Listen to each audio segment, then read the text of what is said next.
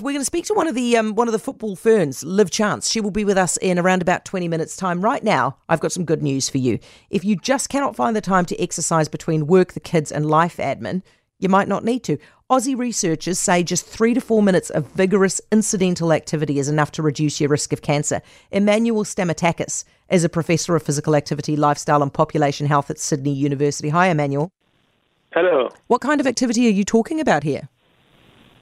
We're talking about a type of activity that has not been researched much. We call it vigorous intermittent lifestyle physical activity, or VILPA for short, which is basically incidental physical activity of high intensity. And by incidental, I mean all these activities that are done as part of our daily routines.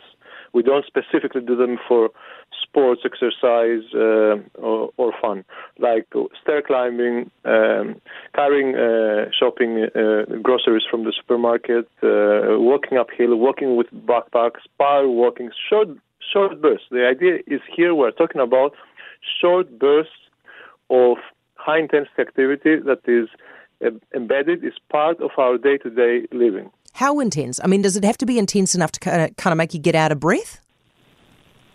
Because these bursts are so short, the physiological signs like increased heart rate and getting out of breath will appear with a little bit of a lag. So it's not going to happen. The activity will be high intensity from the beginning, but usually getting out of breath, huffing and puffing, and increasing heart rate will occur approximately after 30, 40, 45 seconds. Depends on the level of fitness and on many other factors. But generally speaking, huffing and puffing is a good sign that we are reaching vigorous intensity, high-intensity physical activity. So what do we do, Emmanuel, with all of these recommendations that we've had up to now that we need to do 2.5 hours a week of like really intense activity? Can we ignore that now? These recommendations are here to stay. It is wise that we still try to adhere to these recommendations. The issue with these recommendations, which I believe that will be rectified as the research develops in this area. The issue with these recommendations is that they were developed using questionnaire-based evidence. Questionnaires cannot capture the kind of activity, the kind of VILPA activity I'm talking about. They were not designed for this purpose, and they cannot, because people cannot recall very short bursts of activity. Questionnaires are good for capturing sports exercises that last 15, 20 minutes and over. So the current guidelines do not reflect this kind of evidence, and that's why they do not make specific recommendations for short bursts. They only make recommendations for longer bouts. And in fact, the guidelines are moving in this direction by recommending that all activity counts, the most recent WHO guidelines, for example.